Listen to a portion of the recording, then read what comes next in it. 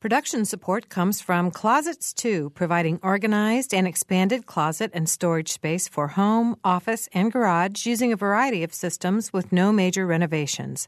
Closets 2, owned and operated in Bloomington, 332-2233. Smithville, a locally owned business serving central and southern Indiana since 1922 with residential and business internet, phone, and security services. Smithville. Local pride, global technology. Information at smithville.net. Mother Bear's Pizza of Bloomington, open daily and offering gourmet pizzas, hot submarine sandwiches, and salads with daily specials. Menu available online at motherbearspizza.com. 332-4495 for delivery.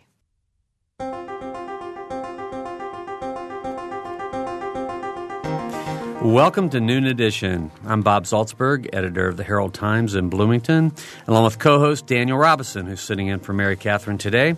And today we're going to talk with Doug Wissing about his experiences reporting for WFIU while embedded with the 119th Indiana Agribusiness Development Team in Afghanistan. You can join the program by calling 855-0811 or 877-285-9348. You can also join the discussion on our website, wfiu.org/Noon Edition, and you can follow us on Twitter at Noon Edition. So, Doug, welcome to the program. Thanks. It's hey, great good to be here. Good to see you. I'm glad you made it back all right. Me too. Daniel, good to see you again today. This project is called Cultivating Afghanistan, the project that you've been working on. How did this come about? Well, it actually came about. I was in Mexico, and I had run across a Herald Tribune, and there was an article about something called an Agribusiness Development Team from the Indiana National Guard in Texas. And it was quite honestly a disturbing story because this particular agribusiness team was off in Afghanistan doing what appeared to be a really deranged project. And so I was standing on a street corner in Mexico kind of almost getting run over as I'm going, what are they doing there? And I noticed in the article that there was an Indiana team that was also going out. And I got back and I got busy doing other things and some weeks went by and one day I went, oh yeah, that Indiana Agribusiness Team, what is that? And so I did some research and finally found a contact at Camp Atterbury, a really helpful sergeant. And the sergeant said, well, they're leaving for Afghanistan tomorrow. If you want to talk to them, you've got to get over here today or tomorrow. And I drove over to Camp Atterbury. The next day I had an opening in my schedule. And in my mind was really expecting to hear something akin to what I had read about with the Texas team. And I expected to see some people kind of scurrying around getting ready to go. And instead I was given extraordinary access to the command team, and they talked about things that made so much sense. I was sitting there kind of shaking my head. They were talking about low-tech sustainable programs in Afghanistan, Afghan-specific programs, taking a very long view of things. And I've seen development projects go bad all over the world. I mean, there's hulks and skeletons of this stuff everywhere.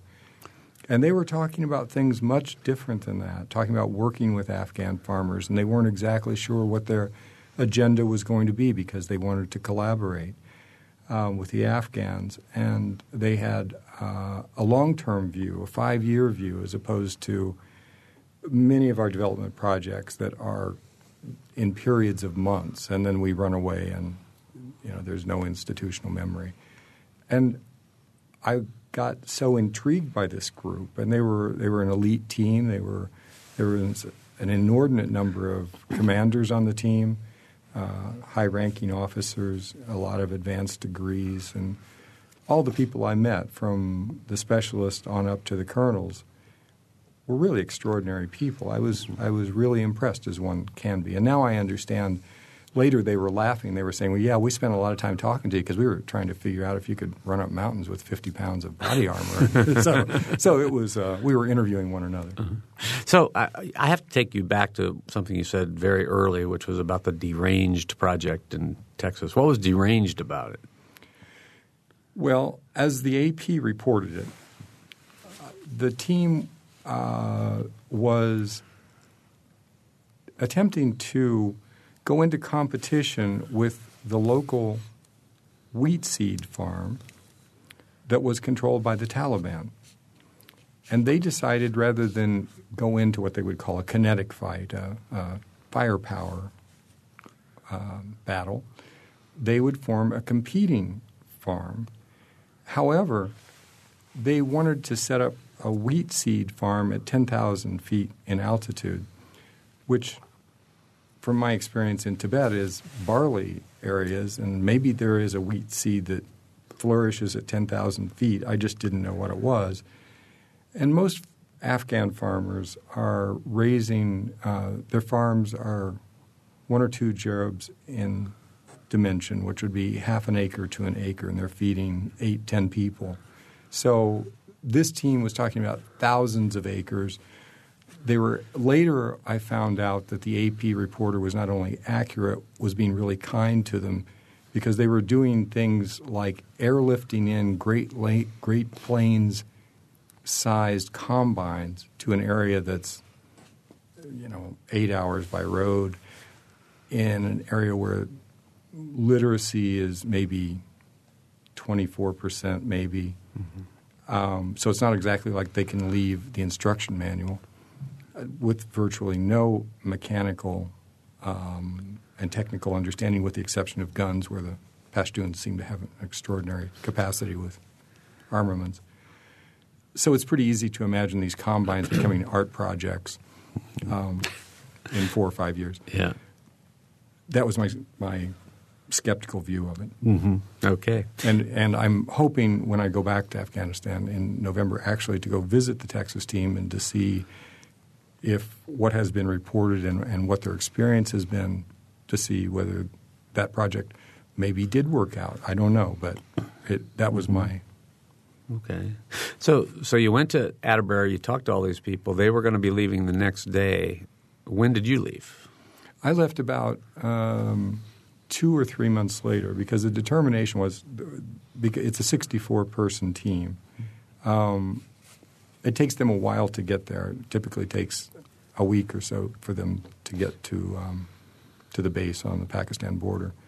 And once they got there, they needed to set up security. They couldn't bring me in until they had things organized and they got their compound outfitted and they made their initial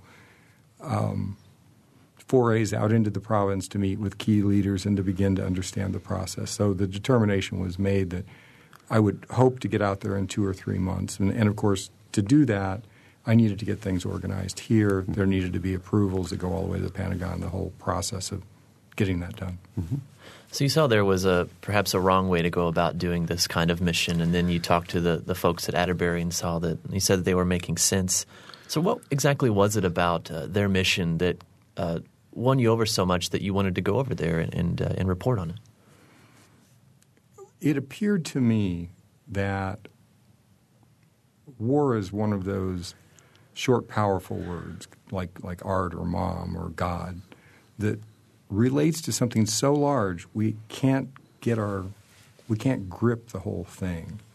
And we have to take it in little shards. We have to get pieces of it to make sense. And it seemed that this team, because it was a military team, doing a humanitarian project in a very complicated place, dealing with a number of aspects of a society and a culture, it gave us the opportunity to pick up a lot of these little shards that are maybe mirrored shards that give us a piece of it. And maybe if we put enough pieces together, you could begin to make sense of what our policies are in Afghanistan. So I went off with some sense of the overall strategy and the strategy that's shifted and the strategy that's gone wrong and this amorphous thing that keeps shifting around, the Taliban, who the Taliban were, who the Taliban are.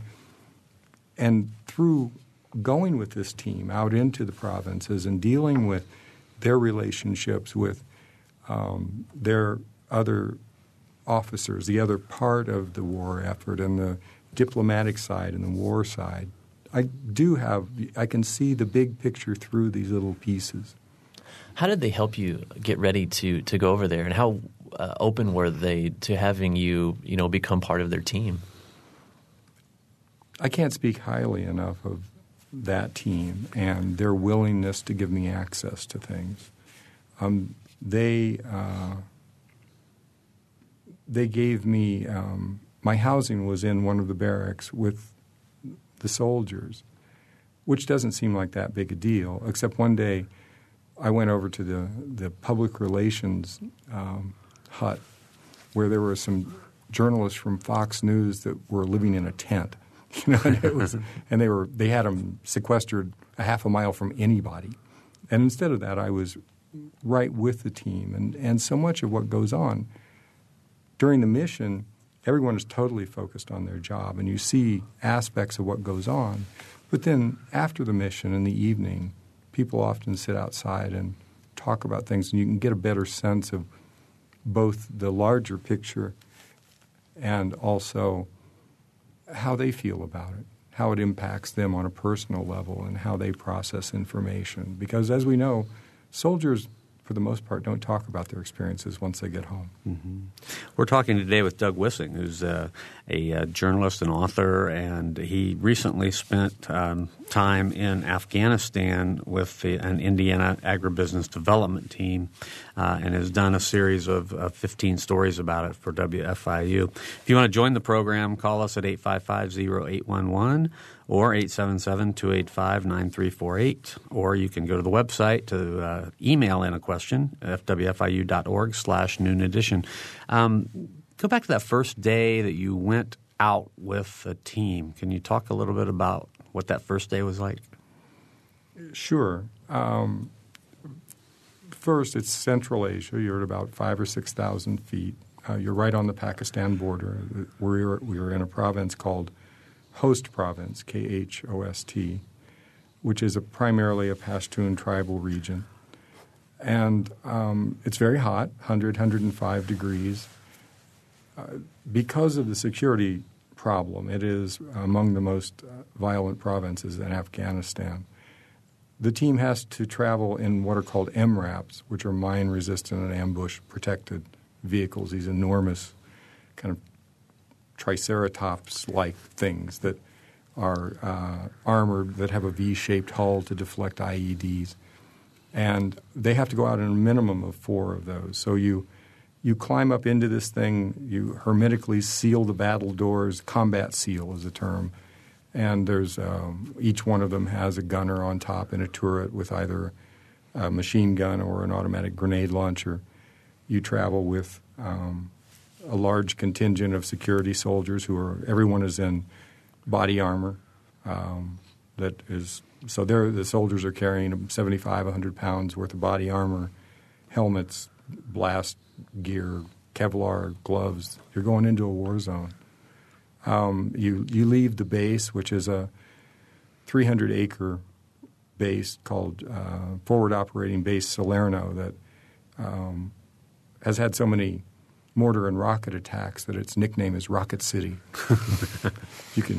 They used to sell baseball caps that said Rocket City, but they're not in the PX anymore. I think somebody said, "Get that out of here." I was so sad. I wanted one. And you go out into you kind of leave Little America. There's a mess hall that's serving American-style food, and there's a 24-hour gym, and there's a espresso shop and a university education facility and chapels and mosques and the whole thing. You leave that, and you go out into Central Asia. You leave the 21st century and go into aspects of the 13th. It's primarily a farming region, rangeland. So someone asked me what it looked like, and the best I could come up with was it sort of looks like New Mexico on Mars. It's a bowl where you're surrounded by the Hindu Kush. There are these dun-colored mountains that surround you. You see biblical animals, lounging camels, and flocks of fat-tailed sheep, and goats. Primarily wheat is a big crop there. So you see people out scything the wheat and doing that thing, or men in general. Most women are sequestered. Mm-hmm.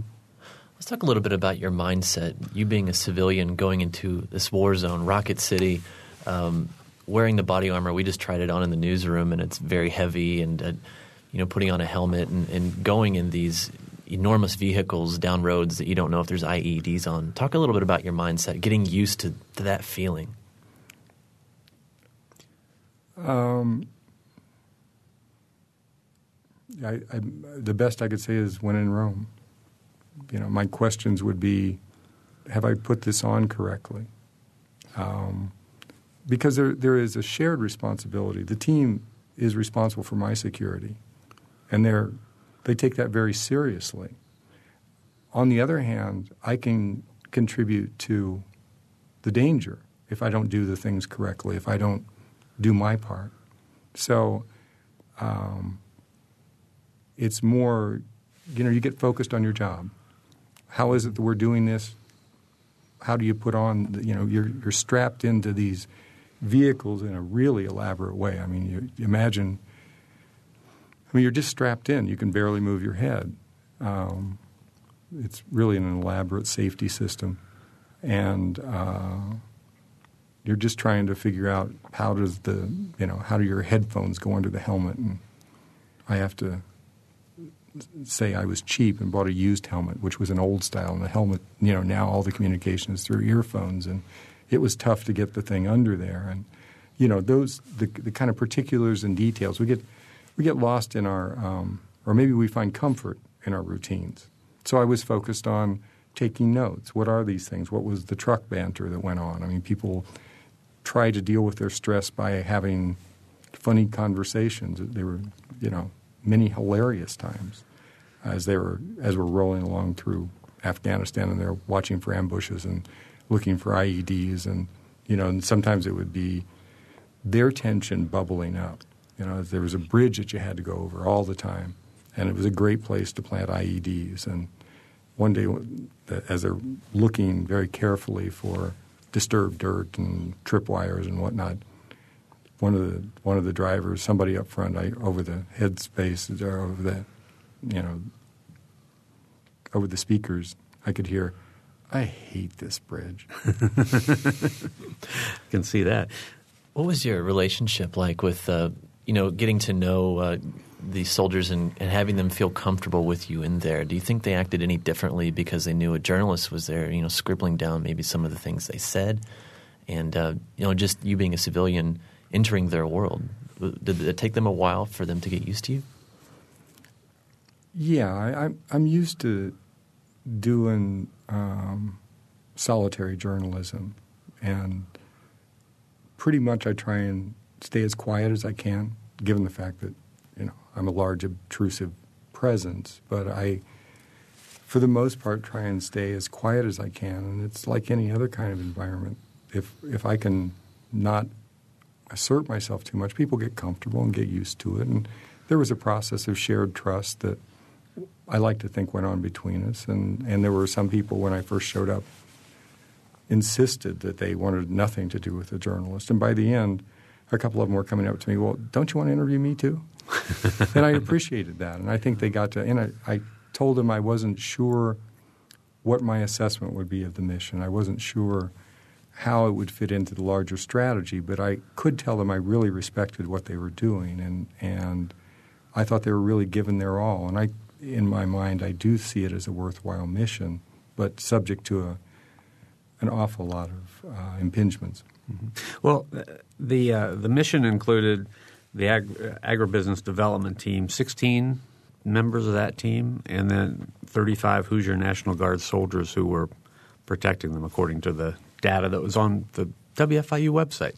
So how did these members of the Agribusiness Development Team, where did they come from? Were they soldiers too, or were they and they were just expert in this mission? Yeah, the concept of the Agribusiness Development Team, one, they're all soldiers. They're all Indiana National Guardsmen. Since about 2002, we have had teams in Afghanistan called provincial reconstruction teams. And those are comprised of both military to provide the security, pretty large teams, 80, 85 soldiers, and then civilians from the State Department, USDA, and USAID. I may be forgetting one. So primarily military with a few little civilian, not little, but a few civilian specialists. Some were little. And they would go out and do various kinds of development projects. And the theory there was these places were too violent. The security was so bad that you couldn't bring in humanitarian aid groups that would be in other places, the Red Cross. Now, NGOs will talk differently about that. They have a different viewpoint, but that is the military strategy. And that's been the way it's been up to about 2008 when the National Guard, in general, the general in charge of the National Guard came up with a concept. He was from Missouri, was from a farm background. He realized that the National Guards, the state National Guards, had this enormous number of people who had agricultural backgrounds. And so the concept was to set up a specialized team that would be a development team to do humanitarian work in these very violent places. And the security and the development side would all be under one military command. But these were all military people.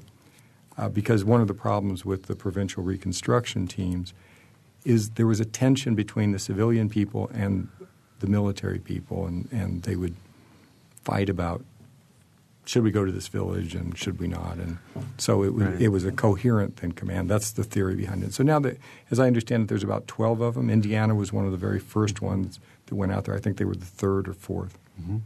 All right. We have our first phone call of the day, and it's from Wayne. Wayne? Hi. I assume any agribusiness mission to Afghanistan would be to get the Afghani farmers to replace opium poppies with some type of a cash crop that they can grow. How are you doing, and what's the cash crop?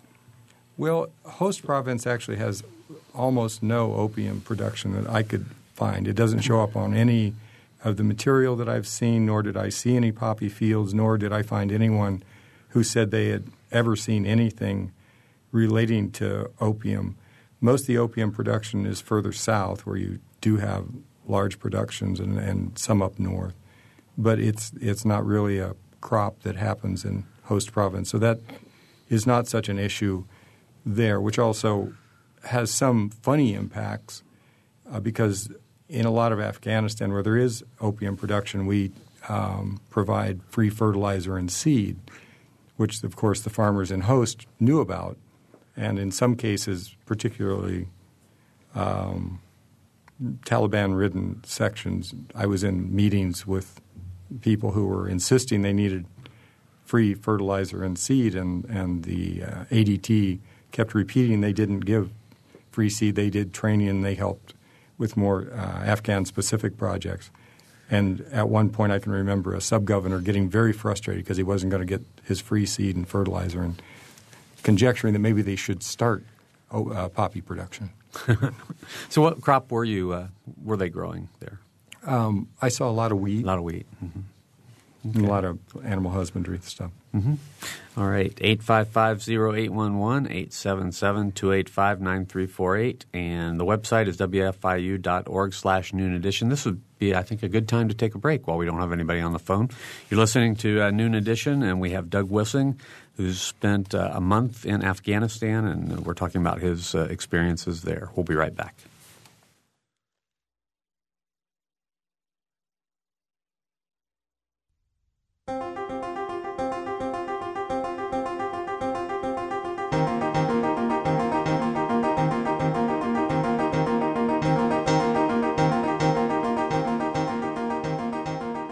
You're listening to Noon Edition on member-supported WFIU.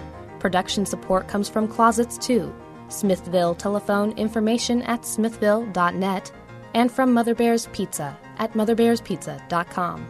You can take WFIU programs with you by downloading our podcasts. Podcasting is a convenient and easy way to download audio files directly to your computer, iPod, or portable player.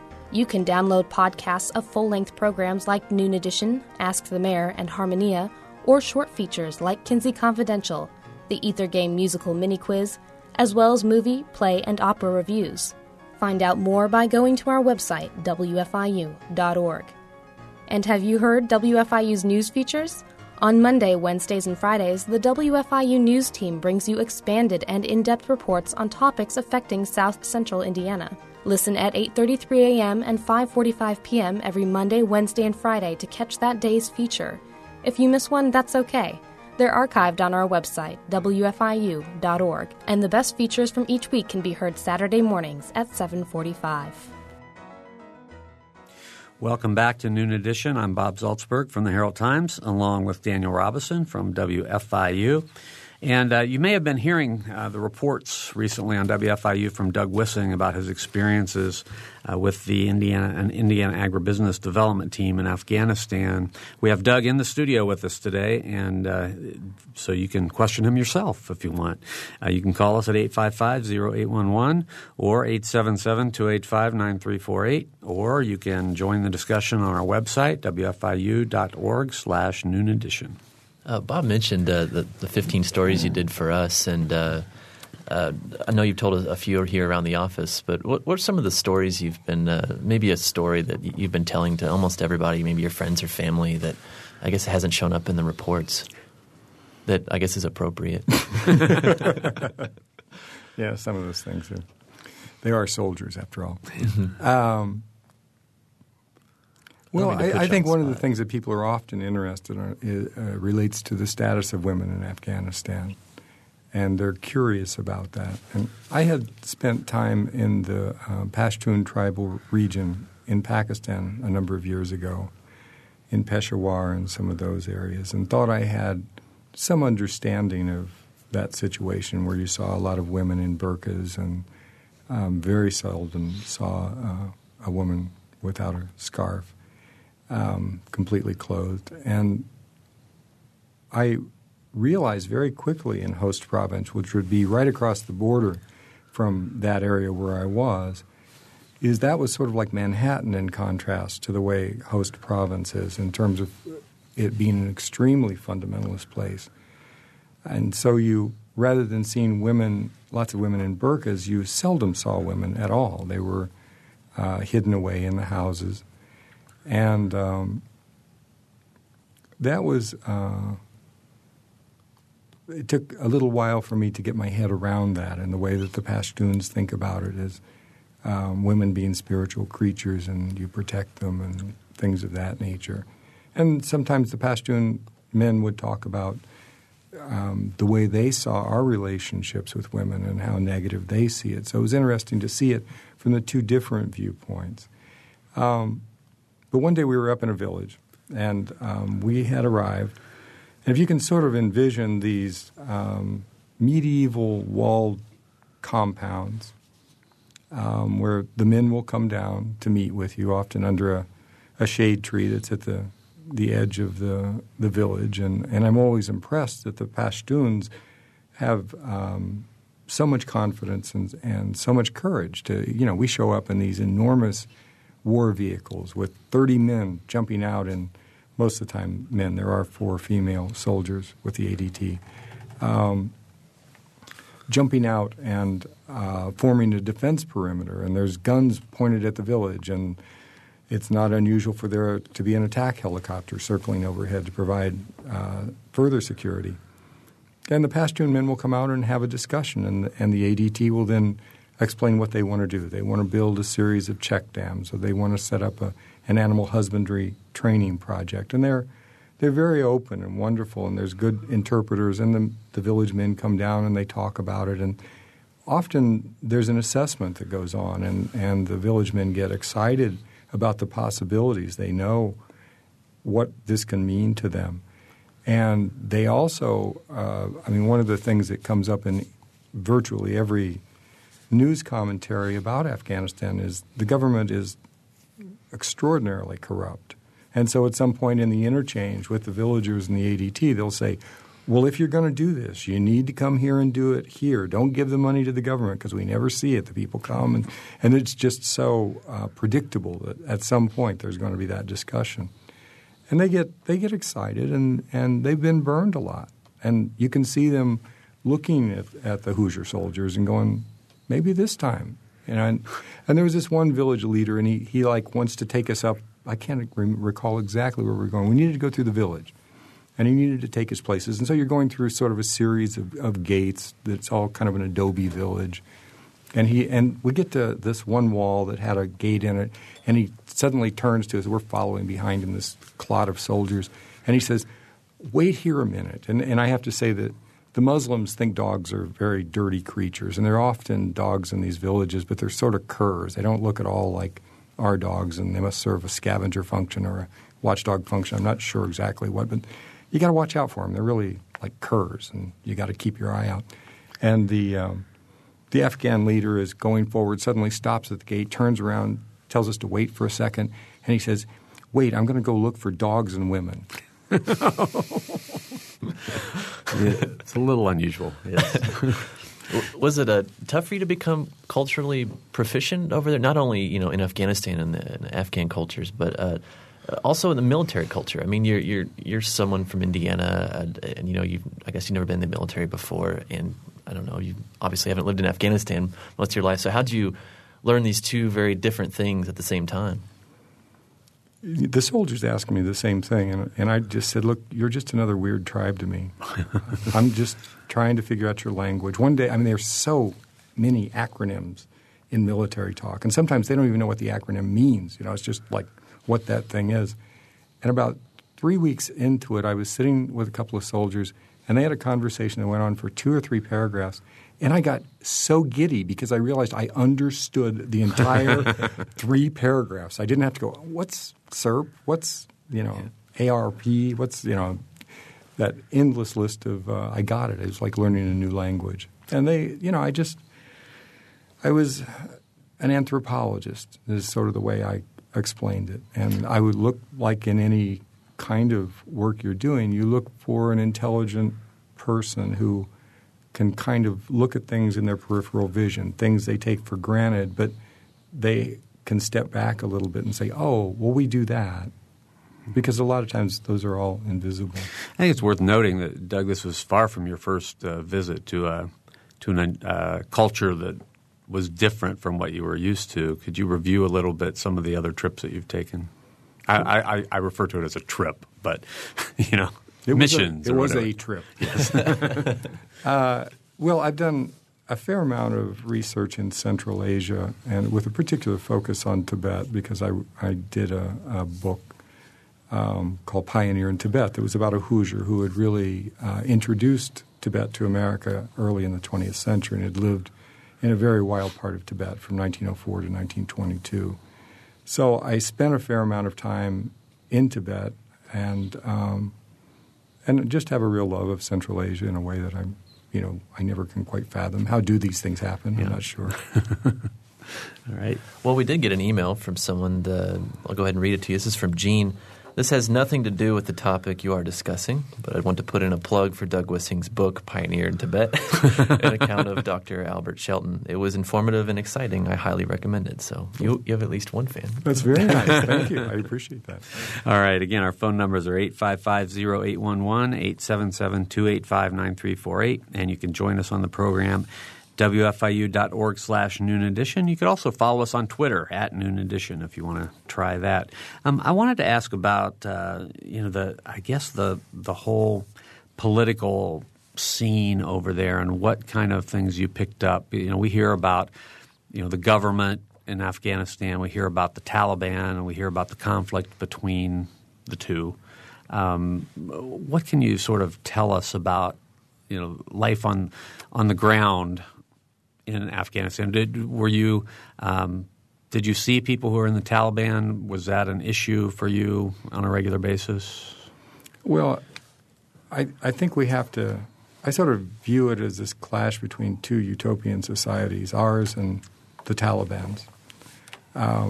Both of us have fairly unrealistic views of the world. Mm-hmm. And then there's the mass of Afghan people who are vacillating. On the one hand, they don't want to be dominated by Western society. They see the drawbacks to that. On the other, most Afghan people found life under the Taliban to be pretty restrictive. But they're not sure who's going to win. We have to remember, we bolted after the Soviets left.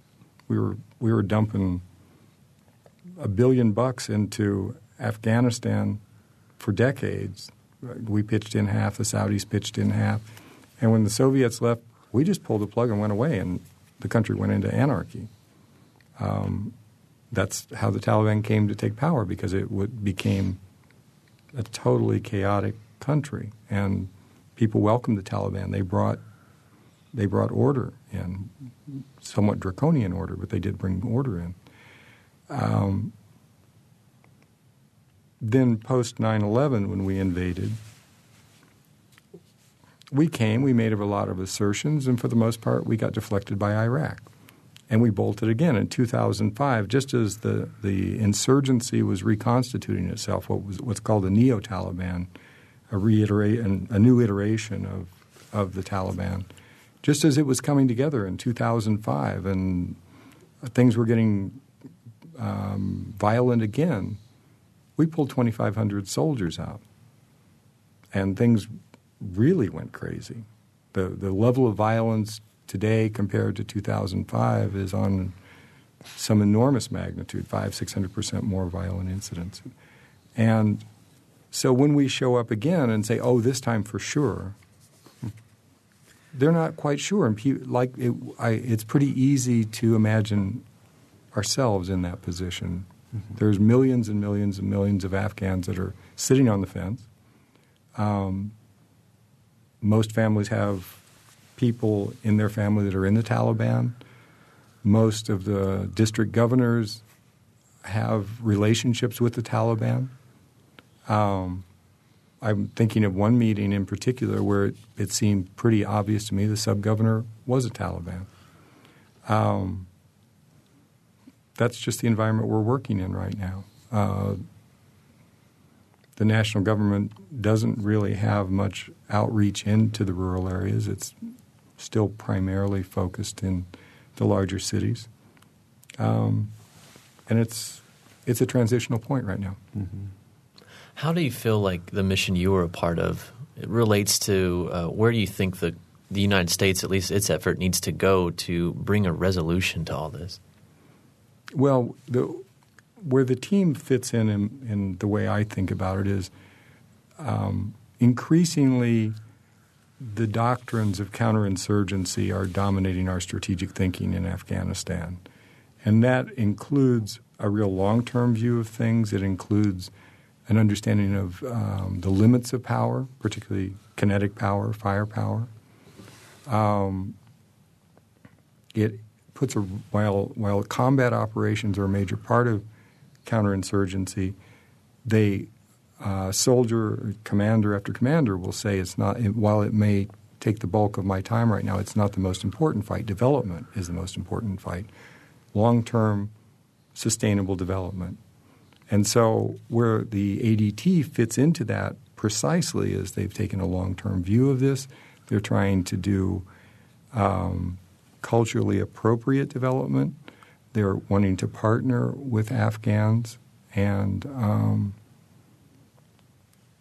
they're pretty culturally savvy, and as best we can be at this early stage where we're basically kind of blundering idiots. We don't understand the nuances of culture, but we're learning more and more. You can see a pretty sharp learning curve.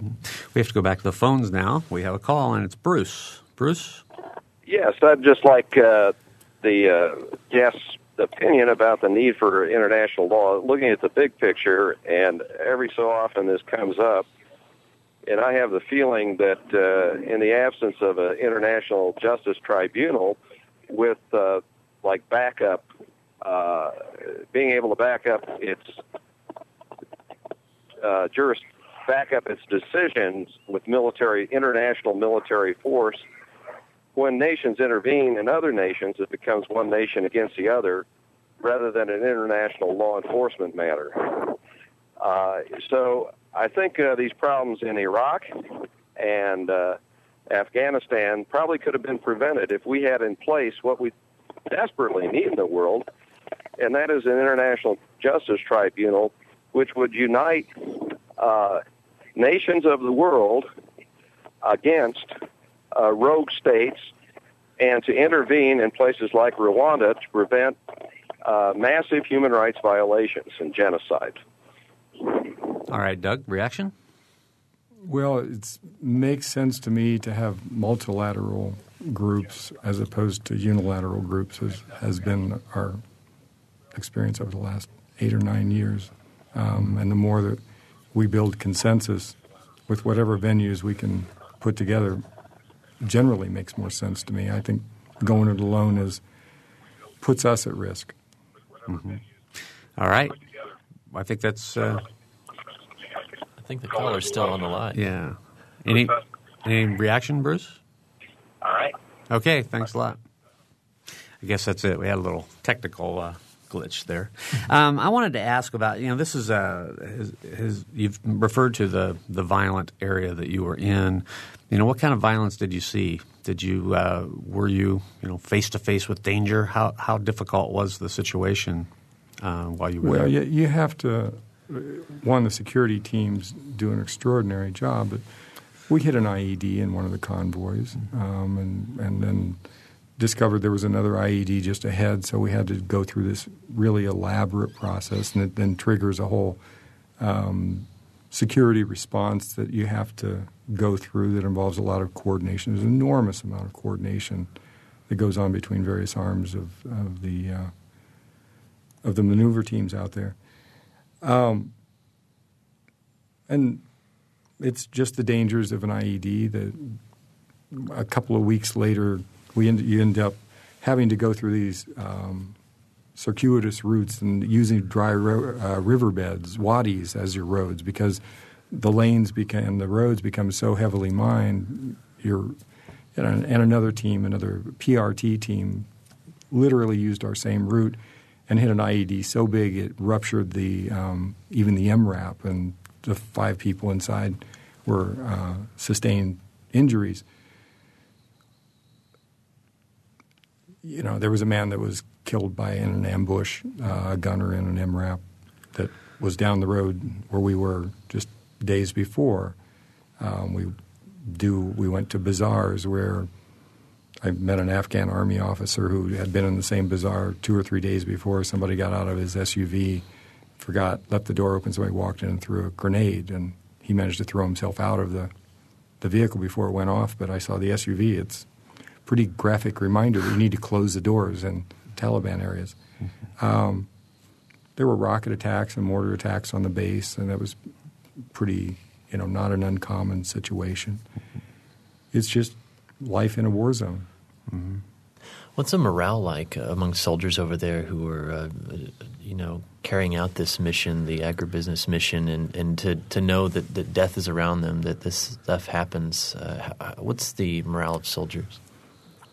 I thought extraordinarily high. I don't have a baseline to talk about it, but I thought the team was really cohesive in their positive viewpoints, and everybody grouses sometimes or they wouldn't be human. But in general, they really believed in their commanders, and the commanders really believed in their men and women. It was a very positive team. Now, you were there for a month, and I know I would assume that a month there would be quite a bonding experience, that you would get to know these people pretty well and feel pretty close to them. What was it like for you when it was time to leave? Well, I had formed a bond. I mean, that small group dynamic is a universal, I guess, and I appreciated everything they had done for me and opening the doors they did and sharing their feelings about things. So it was emotional. They had a formation for me when I left, and they gave me a beautiful flag and some great mementos. They did it was wonderful of them. They all lined up then to hug me and tell me to be safe to getting back, because just even returning is tough. There's things happen all the time. You fly out, and then you're on the ground in various. So it's Afghanistan. Mm-hmm. How do you walk the line between reporting on something which includes possibly being critical and publishing uncomfortable details about these people who are also protecting you in this life and death situation, and also forming a bond with these people because it's such a situation to where your safety is at risk. So How'd you walk that line? Probably the same way they did. We all had to do our jobs. And I would say I'm reporting on this team, and from everything I see, this seems like a mission that makes sense to me. But if you guys screw up, I'll report that too. That's just what we're doing. There are certain aspects of what goes on in that particular battle space that I did report on. And one of the segments was on a village called Alidaya, where our special forces or coalition forces butchered innocent civilians, including a 4-day-old baby. That's part of the picture too. If things go bad, that's what I'll be talking about too. On the other hand, they give me a lot of access, but there's also doors that need to close because I'm a journalist and they need to do their work behind a closed door. That makes sense. Mm-hmm. Now, I know you were there for a month, so I'm sure there are lots of different events that stand out. But can you pick out like maybe one particular day that you're just never going to forget because of some things that you saw or some people that you met? Boy, there would be a bunch of those. Mm-hmm. Just choose one then. Well, there was one incident that I actually didn't see, but I thought it encapsulated so many issues. I'm sure if you've been following the news, you see constant references to us standing up the Afghan National Army and the Afghan National Police. And we are certainly putting a lot of resources into that. And, I mean, billions and billions and billions of dollars. And we're talking about standing up those forces to take over security issues in Afghanistan. And on the ground, the Afghan National Police are most notoriously corrupt. The Afghan National Army is getting better, and there really wasn't one up to 2004. I'm not exactly sure of the year. So we're starting from scratch, but they're not very well trained and they're not very well equipped, and things can go wrong. And then on the other hand, we're dealing with rampant corruption. And the incident that was related to me by 2 or 3 people related to a dam and a dam inauguration ceremony where all these dignitaries came. It was a pretty big dam. And there was a security force of Afghans that were surrounding all these dignitaries. And soldiers had told me a number of times, you want to keep something solid between you and the Afghan National Army guys because they tend to shoot themselves with a fair amount of regularity. And I guess at this dam ceremony, a soldier, an Afghan, that was almost immediately behind the governor, as I understand it, accidentally discharged his weapon into the dam and shot himself in the foot, as I recall. And, of course, that's like indicative of, that's where we are today in terms of the development of these people, this organization, and being able to depend on it to fend off dangers. The worst part then was after that, they looked down and looked at where the bullet had gone, and they realized that the bullet had penetrated new concrete 3 inches, which basically indicates that dam, you wouldn't want to live downstream from that dam. It was so full of sand and the concrete was so poor. It should have, they were going, God, there might have been all these ricochet injuries. No, the bullet penetrated new concrete 3 inches. So it seemed to encapsulate both the where we are with the development of the Afghan National Army and the problem of corruption, because typically what happens is we come marching in, we say, we have these people who are the development people. They want to do a big project so they can get an advancement in their career, because the metric that we use is how much money did you spend. So they're in Afghanistan on a very short turnaround time. They hit the ground. They want to find the biggest one. Let's build a $30 million dam. And, of course, we're partnering with Afghans. So we go to the provincial government and say, well, who should build that? Well, often that tends to be a company owned by a relative of the governor who takes $15 million of it and subcontracts it. Mm-hmm. And the subcontractor then takes $7.5 million and subcontracts it. And we build a $30 million dam with $7.5 million, and you can shoot a gun 3 inches into the dam. We have about 2 minutes to go, and I think we have some email, don't we? Well, we do. Someone wrote here, let me get to it here. Chuck writes, Mr. Wissing just made a comment that most Afghan people, quote, found life under the Taliban to be pretty restrictive. That seems the very mild picture of what has been portrayed by the authors of The Kite Runner and 1,000 Splendid Suns. Will Mr. Wissing please be so kind as to reconcile his statement with the situation as set out in these books? I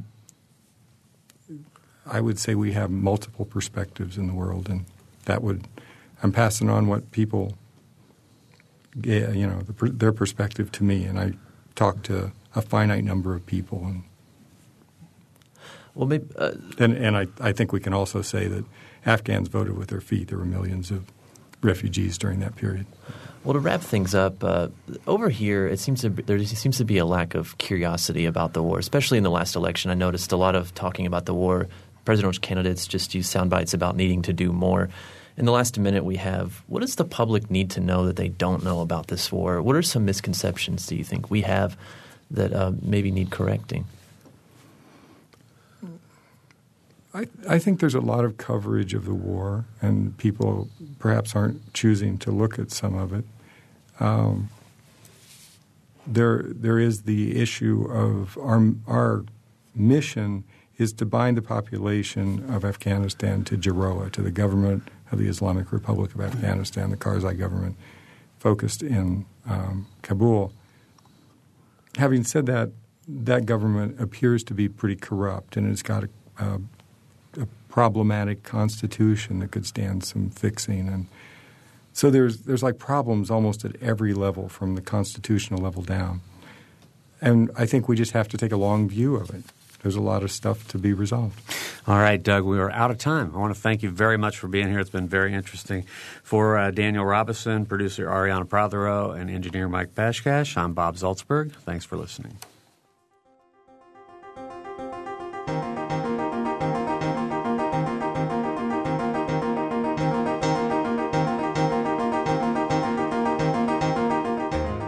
Noon Edition is a production of WFIU and the Herald Times. A podcast of this and other WFIU programs is available at wfiu.org. Production support comes from Closets 2, providing organized and expanded closet and storage space for home, office, and garage using a variety of systems with no major renovations. Closets 2, owned and operated in Bloomington, 332-2233. Smithville, a locally owned business serving central and southern Indiana since 1922 with residential and business internet, voice, and security services. Smithville, local pride, global technology. Information at smithville.net. Mother Bear's Pizza of Bloomington, open daily and offering pizzas, pasta dinners, and wings with daily specials. Menu available online at motherbearspizza.com, 332-4495 for delivery.